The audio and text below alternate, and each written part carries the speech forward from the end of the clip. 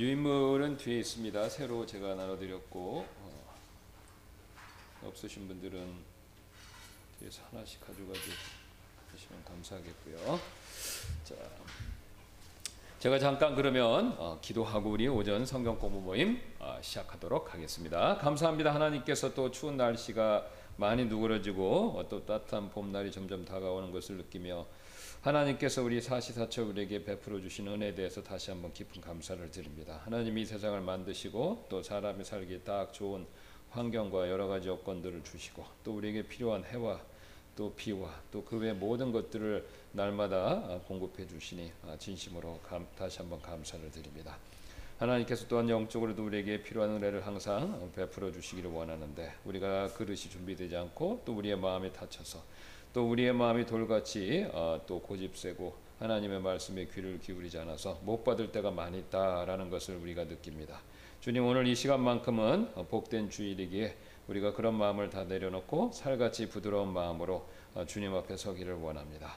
우리가 온 마음을 다해 마음을 열고 하나님을 높일 때 하나님께서 친히 성령님을 통해서 우리 마음 가운데서 오늘 이루 말할 수 없는 은혜와 복을 충만하게 허락해 주셔서 사람이 빵으로만 사는 것이 아니라 하나님의 입에서 나오는 모든 말씀으로 산다라는 영적 진리를 다시 한번 우리가 체험하고 또 누리고 또 그것으로 인해서 마음이 기쁨이 넘쳐나는 그런 복을 허락하여 주옵소서. 또 우리 성도분들 마음속에 각자 소원과 또 어려움과 고통과 기도 제목이 있습니다. 하나님이 또 모든 것을 미리 아시고 정확한 때를 따라 실수 없이 하나님께서 모든 것을 또 합력하여 선을 이루실 줄로 믿습니다.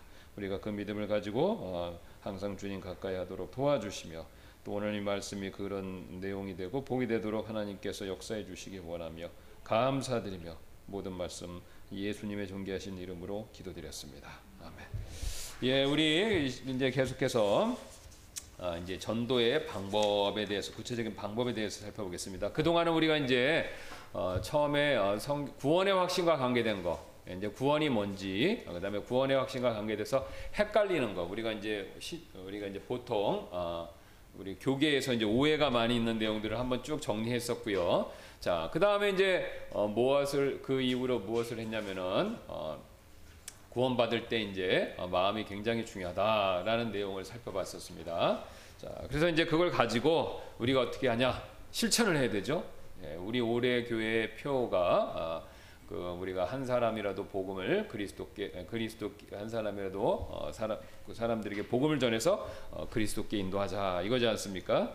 그래서 우리가 이제 실천을 해야 되는데 뭐 꼭 우리의 올해의 표이기 때문에 하는 것은 아니고 우리가 늘 이제 그리스도인이면 당연히 해야 되고 또 그런 부담이 있지 않습니까? 그래서 이제 그러면 구체적으로 어떻게 복음을 전할 것인가라는 방법적인 내용들을 앞으로 좀 살펴보도록 하겠습니다. 그래서 우리가 이제 전도하는 방법은 뭐 제가 말씀 안 드려도 이미 여러분이 익히 잘 알고 계시죠. 예, 이미 잘 알고 계시는데 이제 제가 이제 말씀드리고자 하는 바는 뭐냐면 우선순위와 순서에 대한 내용을 좀 한번 강조해서 말씀을 드리고 싶습니다. 뭐냐면 이제 우리가 이 맨 뒤에 오늘 제가 나눠드린 유인물이 이제 세 페이지이죠. 예. 거기 맨 뒤에 보시면 이제 성경의 패턴에 그래서 제가 이제 그 그림을 복사해서 넣어놓은 게 있습니다. 여기 보시면 이게 동심원이 있습니다. 원이 여러 개 있는데 제일 1번 거기 번호도 다 있죠. 밑으로 1, 2, 3, 4, 5, 6, 7 1이 나입니다. 그 다음에 2가 직계가족, 3번이 친지, 4번이 그 다음에 친구가 되고 5번이 이웃과 동료, 그 다음에 6번이 지인, 그 다음에 7번이 X라는 사람. 뭐 X라는 사람은 이름이 X가 아니라 이제 불특정 다수. 그러니까 우리가 잘 모르는 사람. 이걸 이제 그냥 간단하게 X라는 사람 이렇게 쓴 건데요. 자, 그러면 이제 이게 뭐냐면 1번부터 7번까지는 뭐냐면 1, 2, 3, 4, 5, 6, 7로 갈수록 이게 관계가 멀어지는 겁니다. 그러니까 숫자가 작을수록 나랑 가까운 거죠. 그러니까 여기 가시는 것처럼 나와 직계 가족은 훨씬 가깝고 그 다음에 친지분들은 그 다음 가깝고 친구는 그 다음, 이웃은 그 다음에 지인, 그 다음에 이제 X라는 사람은 나하고 뭐 굉장히 이제 직접적인 관계가 약한 사람을 얘기하는 거죠. 이렇게 있는데 그러면 이제 우리가 이 사람들에게 지금 1번부터 나 빼놓고 2번부터 7번까지 있는데 어떤 사람에게 먼저 접근해야 되는가? 요걸 한번 살펴보도록 하겠습니다. 우리가 이제 보통은 전도 그러면 7번 X라는 사람에게 접근하는 것을 가장 먼저 이게 생각하세요. 이렇게 그게 떠오르죠. 예.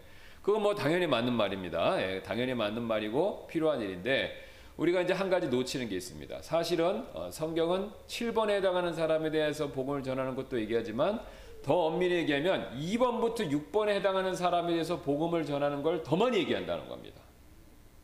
그러니까 우리가 밸런스가 좀 이룰 수가 있다는 겁니다. 7번만 많이 하다 보니까 2번부터 6번은 잘 안 해요. 예. 그래서 왜 안 하는지 또 이거 안 했을 그리고 그걸 어떻게 고칠 수 있는지 이 내용들을 한번 살펴보도록 하겠습니다. 예, 잠깐만요.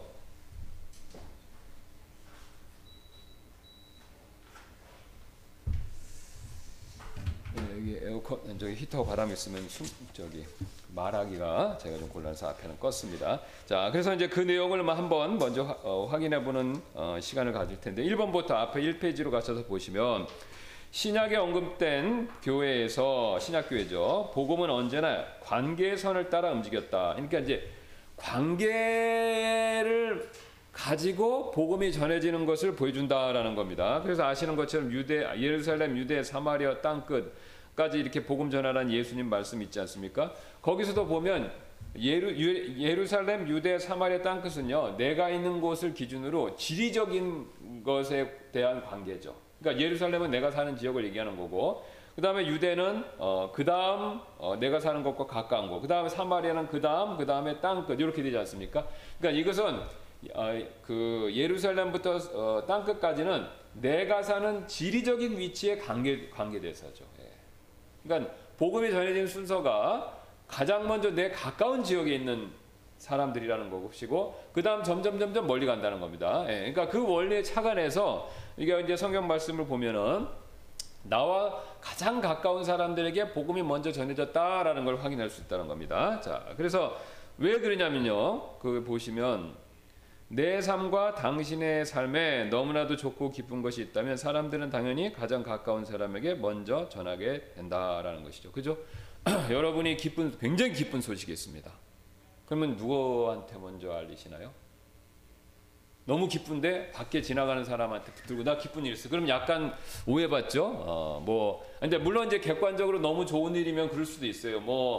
모든 사람이 관심이 가는 일이든가 그러면은 그 사람도 같이 기뻐할 수 있겠죠. 우리나라가 예를 들어서 지금 동계올림픽인데 쇼트트랙에서 이겼다, 금메달이다. 그러면 그런 건 같이 좋아할 수 있겠죠. 근데 그게 아니라 내 개인적으로 좋아할 내용이면 그 사람한테 먼저 가면 좀 그 사람이 이상하게 생각할 수가 있죠. 그러니까 우리가 기쁜 일이 있으면 가장 먼저 어떻습니까? 가까운 사람한테 먼저 얘기하는 게 상식입니다. 그렇죠? 저한테 무슨 아주 굉장히 좋은 일이 있어요. 그 재정적으로 어떤 어려운 문제가 있었는데 그게 해결됐다. 그 다음에 건강상의 문제가 있는데 그게 어떻게 좋아졌다. 하여튼 여러 가지 좋은 내용이 있으면 가장 가까운 사람들한테 얘기하는 게 상식이지 않습니까? 마찬가지로 복음이란 것은 기쁜 소식이죠. 그럼 기쁜 소식인데 그 기쁜 소식을 나눠줘야 되는데 누구한테 나눠주는 것이 먼저 상식적인 우리의 전도 방법이 되냐면 가까운 사람이죠. 가까운 사람일 수밖에 없습니다. 내 가족, 내 친지, 또 내 친구, 내 이웃, 내 직장 동료, 네. 그 사람들한테 먼저 전할 수밖에 없는 거죠. 왜요? 그 사람들을 가장 가까이에서 관계를 맺고 접촉하고 항상 볼 수 있기 때문에 그렇지 않습니까? 네. 그 다음에 그래서 이제 그러면 그게 정말 사실이냐? 그 성경의 예들을 한번 볼 필요가 있습니다. 여기 보시면 이제 대표적으로 안드레하고 시몬 베드로가 있는데 여기 보시면 아시는 것처럼 이 베드로를 예수님께 인도한 사람이 누구냐면 안드레였어요. 근데 안드레하고 베드로는 형제간이죠. 여기 1장 요한복음 1장 35절 보겠습니다.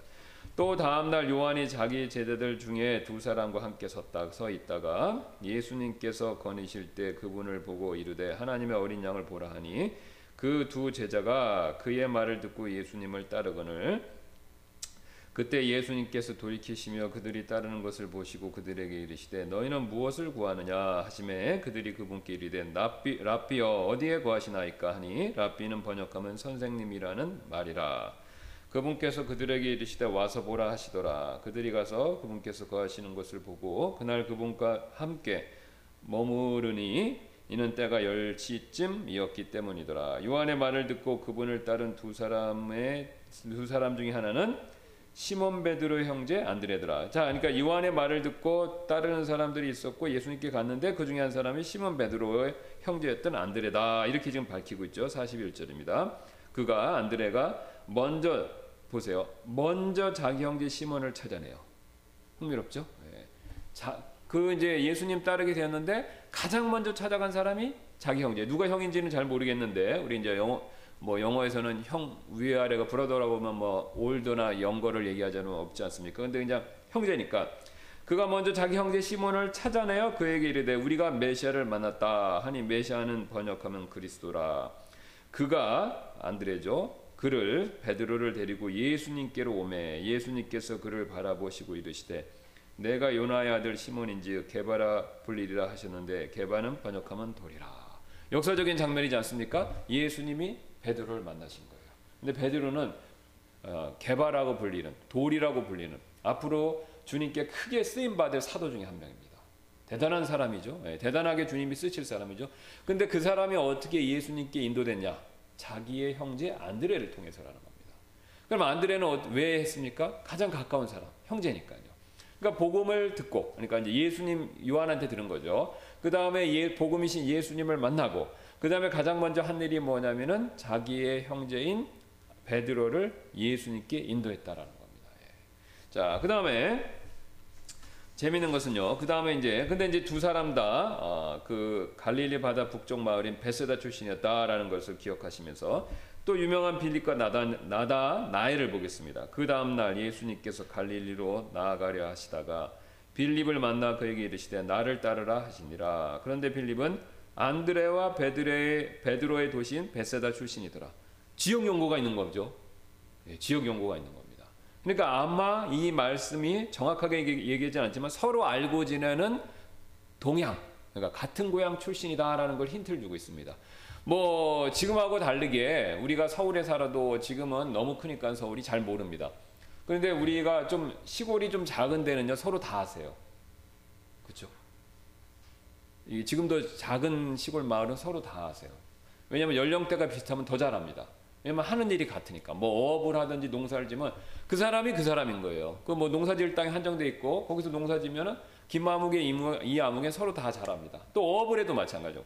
그러니까 지금도 그러는데 옛날엔 더 작은 그 마을과 인구가 있는데 모를 리가 없죠. 그러니까 서로 한 다리 건너서라도 다 아는 사람이었을 거라는 걸 지금 얘기하고 있죠. 그래서 자, 그다음에 빌립이 나다나엘을 찾아 그에게 이르되 이제 자기 친구입니다. 그러니까 나다나엘을 찾아가서 그에게 말했다는 거죠. 모세가 율법에 기록하고 대언자들이 기록한 그분을 우리가 만났으니 곧 요셉의 아들 나사렛 예수님이시니라 하매 나다나엘이 그에게 이르되 나사렛에서 무슨 선한 것이 날 수 있느냐 하니 빌립이 그에게 이르되 와서 보라. 그를 초청하죠. 예, 그를 가서 접촉하고 그를 데리고 옵니다. 그러니까 와서 보라. 와서 예수님 같이 보자 이렇게 얘기하죠. 그래서 예수님께서 나다나엘이 자기에게 오는 것을 보시고 그를 가리켜 이르시되 참으로 이스라엘 사람을 보라. 그 속에 간사함이 없도다 하시니 여기 보세요. 예수님이 나다나엘을 굉장히 칭찬하지 않습니까? 왜 칭찬합니까? 외모 때문에요? 아니죠. 마음이 간사함이요. 그러니까 위선이 없다는 겁니다. 그러니까 예수님이 칭찬하시고 하나님이 칭찬하시는 것을 보면요. 겉의 능력이 아닙니다. 우리는 능력 중심을 굉장히 강조하는 시대에 살고 있어요. 뭐 우리 사회가 그렇고 또 이제 뭐든지 다 서열화되어 있고 그러니까 외적인 거, 능력 이런 게 우상 시대고 그런 걸 가진 사람을 인정하는 그런 시스템에서 너무 오랫동안 살고 있습니다. 그게 나쁘다는 게 아닙니다. 절대로. 근데 그게 성경에서 하나님 보시기에는 우선순위가 아니라는 거죠. 하나님 항상 뭐가 우선순위입니까? 마음.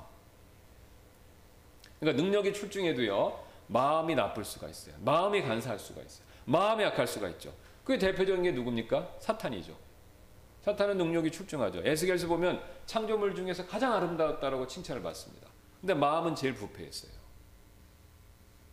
히틀러 보세요.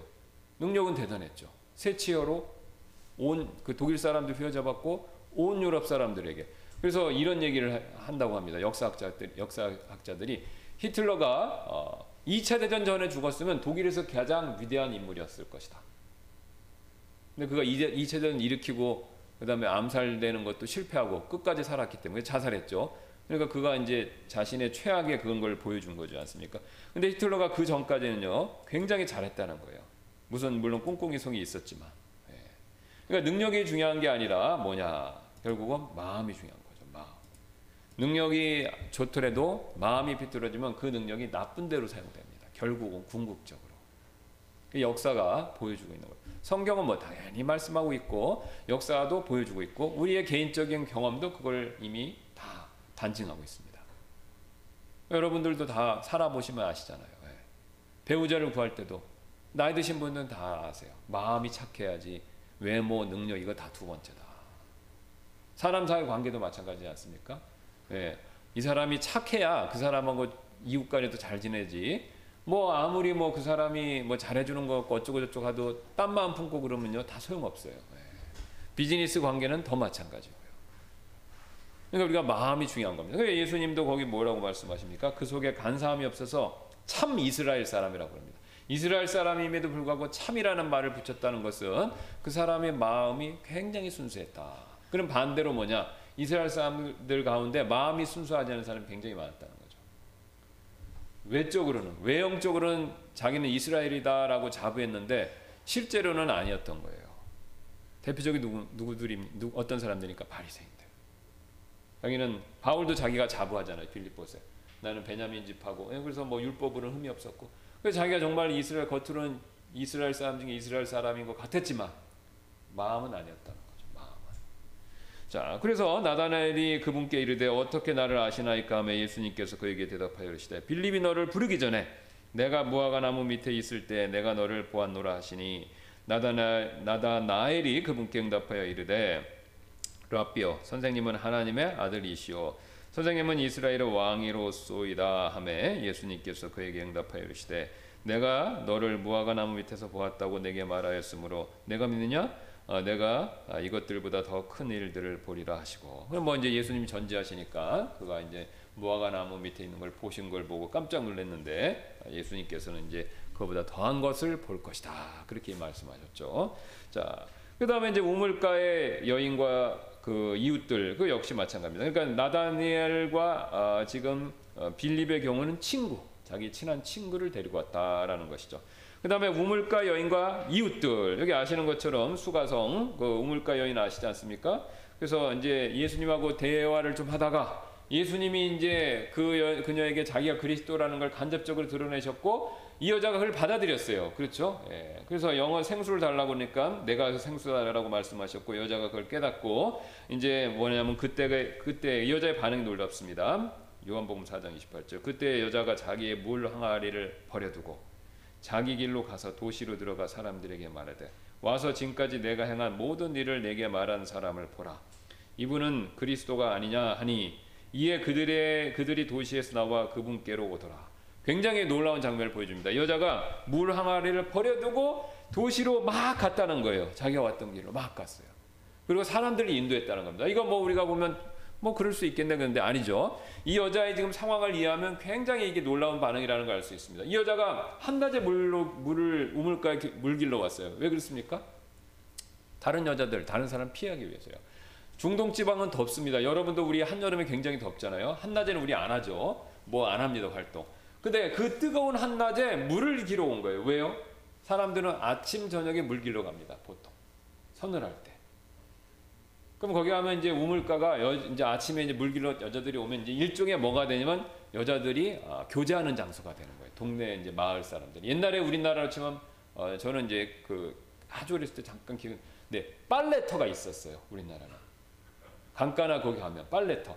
그럼 빨래터에 가면 거기서 사람들이 만나서 이제 빨래도 하면서 서로 얘기도 하는 거예요. 뭐가 어쩌냐, 그렇다 그러면서 뭐 자연스럽게 안 좋은 얘기지만 서로 이제 흉보는 것도 있잖아요. 뭐 아무개 집에 무슨 일이 났대, 불이 났대, 뭐가 났대, 뭐 싸웠대, 뭐 이런 얘기가 나오는 거죠. 그러니까 일종의 그 사람들이 만나서 교제하는 장소였습니다. 우리로 치면 빨래터, 우리도 이제 우물가 하면 그런 게 있었을 테죠. 그 다음에 그 중동 지방에는 이제 우물가, 거기가 이제 그런 장소였어요. 그러니까 이 여자가 남편이 여럿이잖아요. 그러니까 이제 그 당시에 지금도 뭐 결혼 여러 번 하는 건 자랑이 아닙니다. 그렇죠? 네. 지금도 뭐 결혼 많이 했다고 자랑하는 사람은 없습니다. 아무리 뭐 연애 자유고 뭐 어쩌고 그러지만 자랑스러워하는 사람은 없어요. 네. 우리가 그걸 요즘에는 그 뭐 이혼하고 재혼하는 거를 정죄하지는 않지만 물론 이제 성경에서 얘기하는 경우 왜 이혼하고 뭐 하는 것, 이혼하는 경우는 잘못된 겁니다. 예, 성경에서 이혼을 해야 될 경우가 있고 그거 외에는 간음하는 거 외에 이혼하는 건 잘못인데 어쨌든 우리가 그게 약화됐다고 하지만 지금도 결혼을 많이 하는 건 칭찬받을 일이 아니에요. 근데 그 당시에 그렇게 남자가 많았다는 것은 어떻습니까? 창피한 일이죠. 손가락질 받을 일이죠. 그러니까 다른 여자들이 어떻게 했겠습니까? 이제 동네에서 이제 다 맨날 저 여자가 지나면 수근수근대고 또 수근수근대고 이런 사람이었던 겁니다.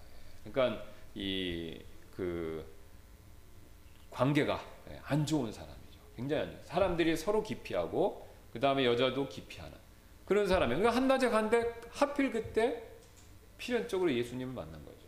그리고 예수님을 만나고 예수님을 믿은 겁니다.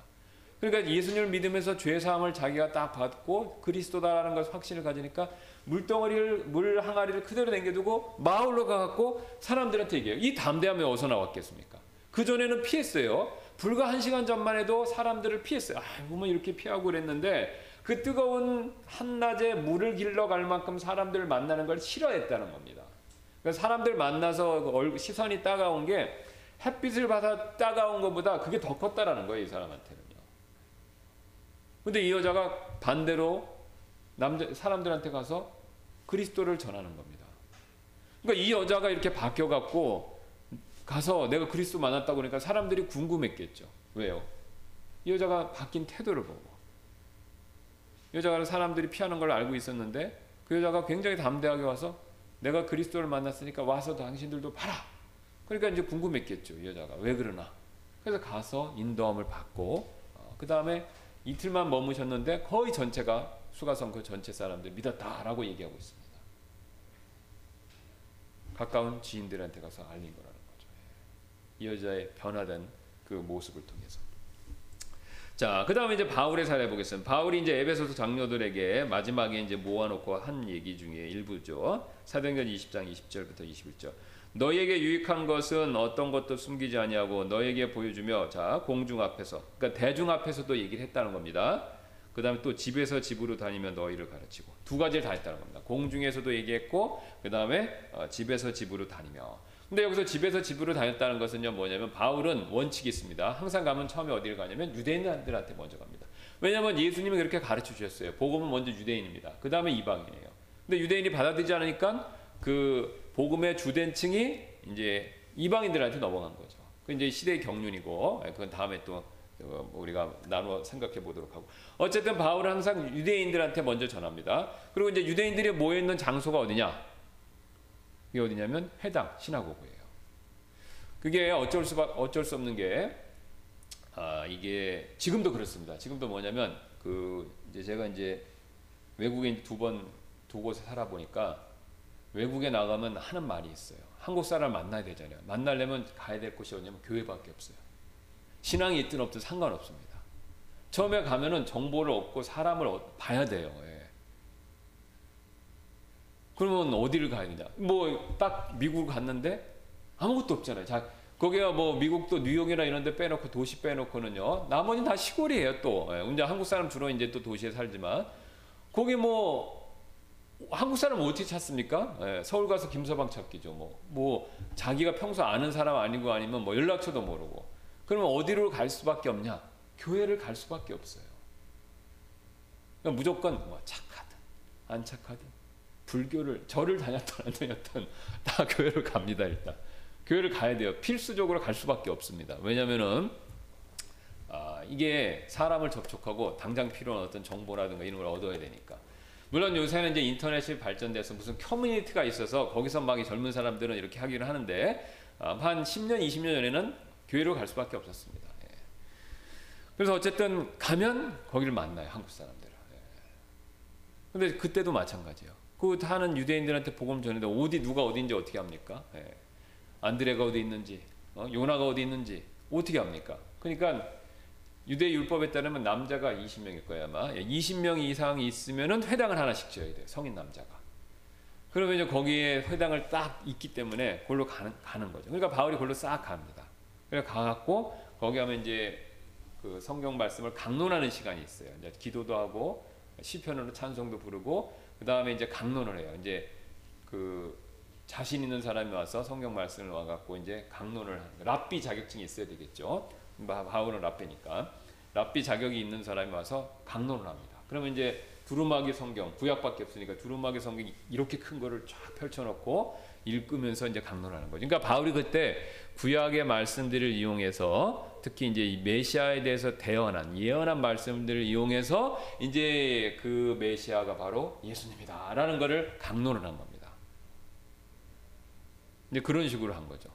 그리고 가까운 얘기 말하는 그 유대인들 집으로 돌아가면서 이렇게 얘기했다는 거죠. 그 다음에 여기서 분명히 또 얘기합니다. 유대인들과 또한 그리스인들에게. 그러니까 유대인들이 먼저 나와요. 그 다음에 그리스인들에게 했다는 거죠. 그 순서가 가까운 사람들에게, 그 다음에 이방인들에게. 하나님을 향한 회개와 우리 주 예수 그리스도를 향한 믿음을 내가 증언하였다. 그 다음에 고넬료도 마찬가지입니다. 자, 고넬료 같은 경우에도 이제 고넬료가 그 천사, 원래 이 고넬료는 굉장히 선한 사람이죠. 예, 백부장이면은 로마의 백부장이 되려면 보통 잔인한 사람이 아니면 안 됩니다. 예, 싸움은 굉장히 잘해야 되는 사람이고, 그 다음에 이 로마군의 특징은 뭐냐면은 굉장히 군인들을 디서플린, 훈련을 강하게 시키는데 무자비할 정도로 시킵니다. 무자비할 정도로. 굉장히 강한 군대이니까 굉장히 막 스파르타식으로 그 이상으로 막 해요. 그러니까 무자비한 사람이 백부장이 될 수밖에 없는 겁니다. 이렇게 승진해서 올라가는 거니까.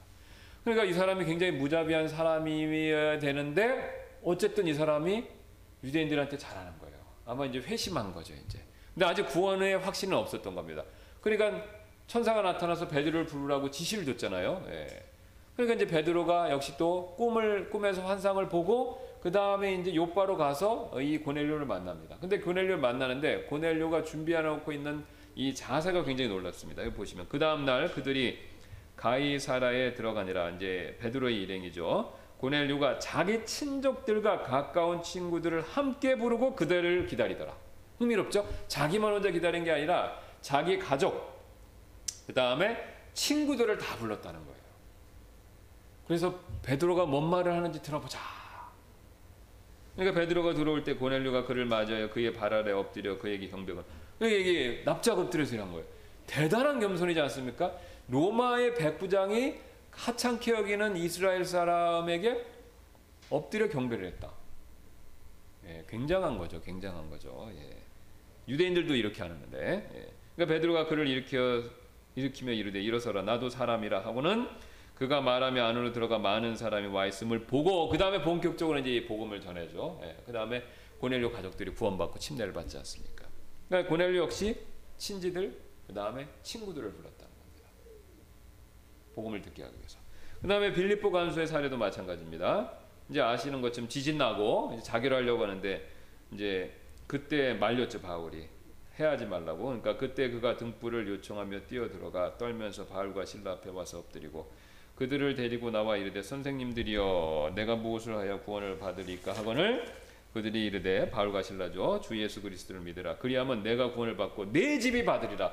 여기 보세요. 또 이게 바울이 성령님의 감동을 받고 그 사람 집에 사람들이 구원받을 것을 아시고 내 집이 너와 내 집이라고 딱 얘기를 합니다. 내 집, 내 집. 그래서 주의 말씀을 그와 그 집에 있던 모든 사람에게 말하니라. 그러니까 빌립보 간수의 집안 사람들이 같이 복음을 들었다는 것이죠. 그래서 그 밤 바로 그 시각에 그가 그들을 데려다가 채찍 맞은 자리를 씻어주고 자기와 자기 온 가족이 즉시 침례를 받은 뒤에 그들을 데리고 자기 집으로 이르러 그들 앞에 음식을 차려주며 자기 온 집과 함께 하나님을 믿고 기뻐하니라. 이거 보세요. 누가가 굉장히 재밌습니다. 내 집이 구원을 받으리라 라는 말을 하고 그의 집, 그 다음에 자기와 온 가족, 그 다음에 자기 집, 그 다음에 자기의 온 집 함께 이게 집을 그 사람들의 가족을 그 빌립보 간수의 가족을 계속 강조해서 얘기한다는 겁니다. 그러니까 복음이 가장 가까운 사람들한테 먼저 갔다라는 것이죠. 그 다음에 가다라 지방에서 마귀 들린 사람 아시잖아요. 무덤가에 앉으면서 사람 이제 마귀한테 들려갖고 미친 짓을 하고 있던 사람들. 그러니까 이제 마귀가 나갔죠. 예수님이 쫓아내셔서 이제 몸속에서 마귀들이 군대 마귀죠. 나간 그 사람이 그분께 간청하여 자기가 그분과 함께 있는 것을 구하였으나 예수님께서 그를 보내시며 이르시되 내 집으로 돌아가 하나님께서 너를 위해 얼마나 큰 일들을 행하셨는가 보아라 하심에 그가 자기 길로 가서 예수님께서 자기를 위해 얼마나 큰 일을 행하셨는지 온 도시에 두루 알리니라. 자, 여기 보시면은 예수님께서 가족들에게 보내서 그 도시에 복음을 전하라 이렇게 말씀하셨다는 거죠. 자, 여기 보시니까 공통점이 있죠. 이제 그 다음에 제가 처음에 말씀드렸던 그림을 보시면요, 나를 중심으로 직계가족, 친지, 친구, 이웃과 동료, 지인, 그 다음에 이제 내가 모르는, 완전히 모르는 타인, 이런 식으로 복음이 전해지는 장면을 확실하게 보여주고 있습니다. 그러니까 복음이 가까이 있는 선, 즉 관계의 선을 타고 움직인다라는 것이죠. 그러나 많은 경우는 우리는 7의 그러니까 타인들, X라는 사람들, 7번째 원의 관계만 우선적으로 접근하려고 합니다. 왜냐하면 원 2부터 원 6 사이의 관계가 깨어져 있는 경우가 많기 때문입니다. 이겁니다, 바로. 자, 성경은요, 타인에게도 복음을 전하는 걸 얘기하지만 내 가까이 있는 사람들한테도 복음을 전해야 돼요. 근데 우리는 실제로 타인한테 하는 거에 비해서 내 가까운 사람들한테 복음을 전하는 게 떨어집니다. 평균적으로. 뭐 모든 분이 그렇다는 건 아니에요. 이렇게 말씀을 들어보고 제가 보면은요, 다른 사람들한테 복음을 전하는 게 훨씬 횟수가 많고 가족들한테는 적어요. 그럼 왜 그럴까요? 사이가 안 좋아서 그렇습니다. 굉장히 간단해요. 사실 솔직히 얘기하면 아무도 모르는 사람, 그러니까 타인, 길거리 나가서 전하는 게 더 쉬울 수가 있어요. 왜요? 나하고 그 사람 관계가 없는 거예요. 불편한 관계가 없는 겁니다. 난 그 사람도 모르고 그 사람도 나를 몰라요. 그러니까 그 사람이 나를 이상한 사람이라고 생각지만 않으면 가갖고 천도지를 주고, 그 다음에 열에 하나 드물지만 그래도 관심을 가지면 얘기만 해주면 돼요. 그리고 나는 돌아오면 돼요.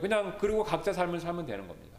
그 사람이 혹시 이제 구원받아갖고 뭐 교회를 나오겠다 그러지 않는 이상은 나하고의 관계는 거의 없어요. 그러니까 그 얘기는 뭐냐면 불편한 관계도 별로 없다는 겁니다. 근데 원 2에서부터 원 6까지는요, 내가 아는 정도에 따라서는요, 불편한 관계가 있습니다, 분명히. 그러니까 불편한 관계가 있으니까 이게 불편한 관계 때문에 복음을 잘 못 전하는 거죠. 이제 이게 문제입니다. 그러니까 우리는 양쪽을 다 해야 되는데, 타인. 그러니까 우리 교회 같은 경우도 우리 교회는 땅끝 선교 이건 잘하잖아요. 우리는 듣도 보도 못한 선교사님, 나도 개인적으로 그러는데 우리가 몇 년 동안 지금 하여튼 10년 이상 동안 그거를 도와드리고 있어요. 근데 그거는 잘하는 거죠. 그런데 우리 주변에 내 가까운 가족이나 친지, 친구는 그만큼 하냐? 한번 자문해 봐야 되는 겁니다. 그러니까 앞으로 이제 우리가 이 부분을 어떻게 할 건지 요걸 한번 다뤄보도록 하겠습니다. 왜냐하면 이게 실제적인 문제이기 때문에. 그럼 아까 왜 안 되냐? 가장 첫 번째 이유가 뭐냐면 사이가 안 좋은 거예요. 근데 이게 가족이니까, 내 아는 사람이니까 복음은 전해야 되겠어요. 왜? 지옥 가는 걸 원치는 않으니까. 근데 이게 어렵다는 겁니다. 왜? 사이가 안 좋으니까 껄끄러워요. 얘기하기가 좀 그런 겁니다. 게다가 가까운 사람일수록 사이가 안 좋으면 더 전하기가 어려워요. 물론 전해봤지만 효과가 없죠. 당신이나 잘 믿어. 뭐 이런 식으로 얘기할 수도 있고, 나는 네가 교회 다니는 게 믿겨지질 않아. 뭐 이런 식으로 얘기할 수도 있고, 뭐 그런 식의 얘기를 들으면은 굉장히 어렵죠. 꺼내기가 어렵죠. 그냥 모르는 사람이 편해요. 왜? 그 사람은 나한테 그런 얘기는 안 하니까. 그죠? 나의 부족한 점이나 약점, 그리스도인답지 못한 부분을 지적하지도 않고 모르니까요. 그러니까 뭐 그냥 하기가 쉽죠. 그러나 나를 잘 아는 사람들은 오히려 어려운 부분이 분명히 있습니다. 그리고 신기하게 또 그런 부분을 잘 파고들면서 복음의 말씀을 거부해요. 그렇죠?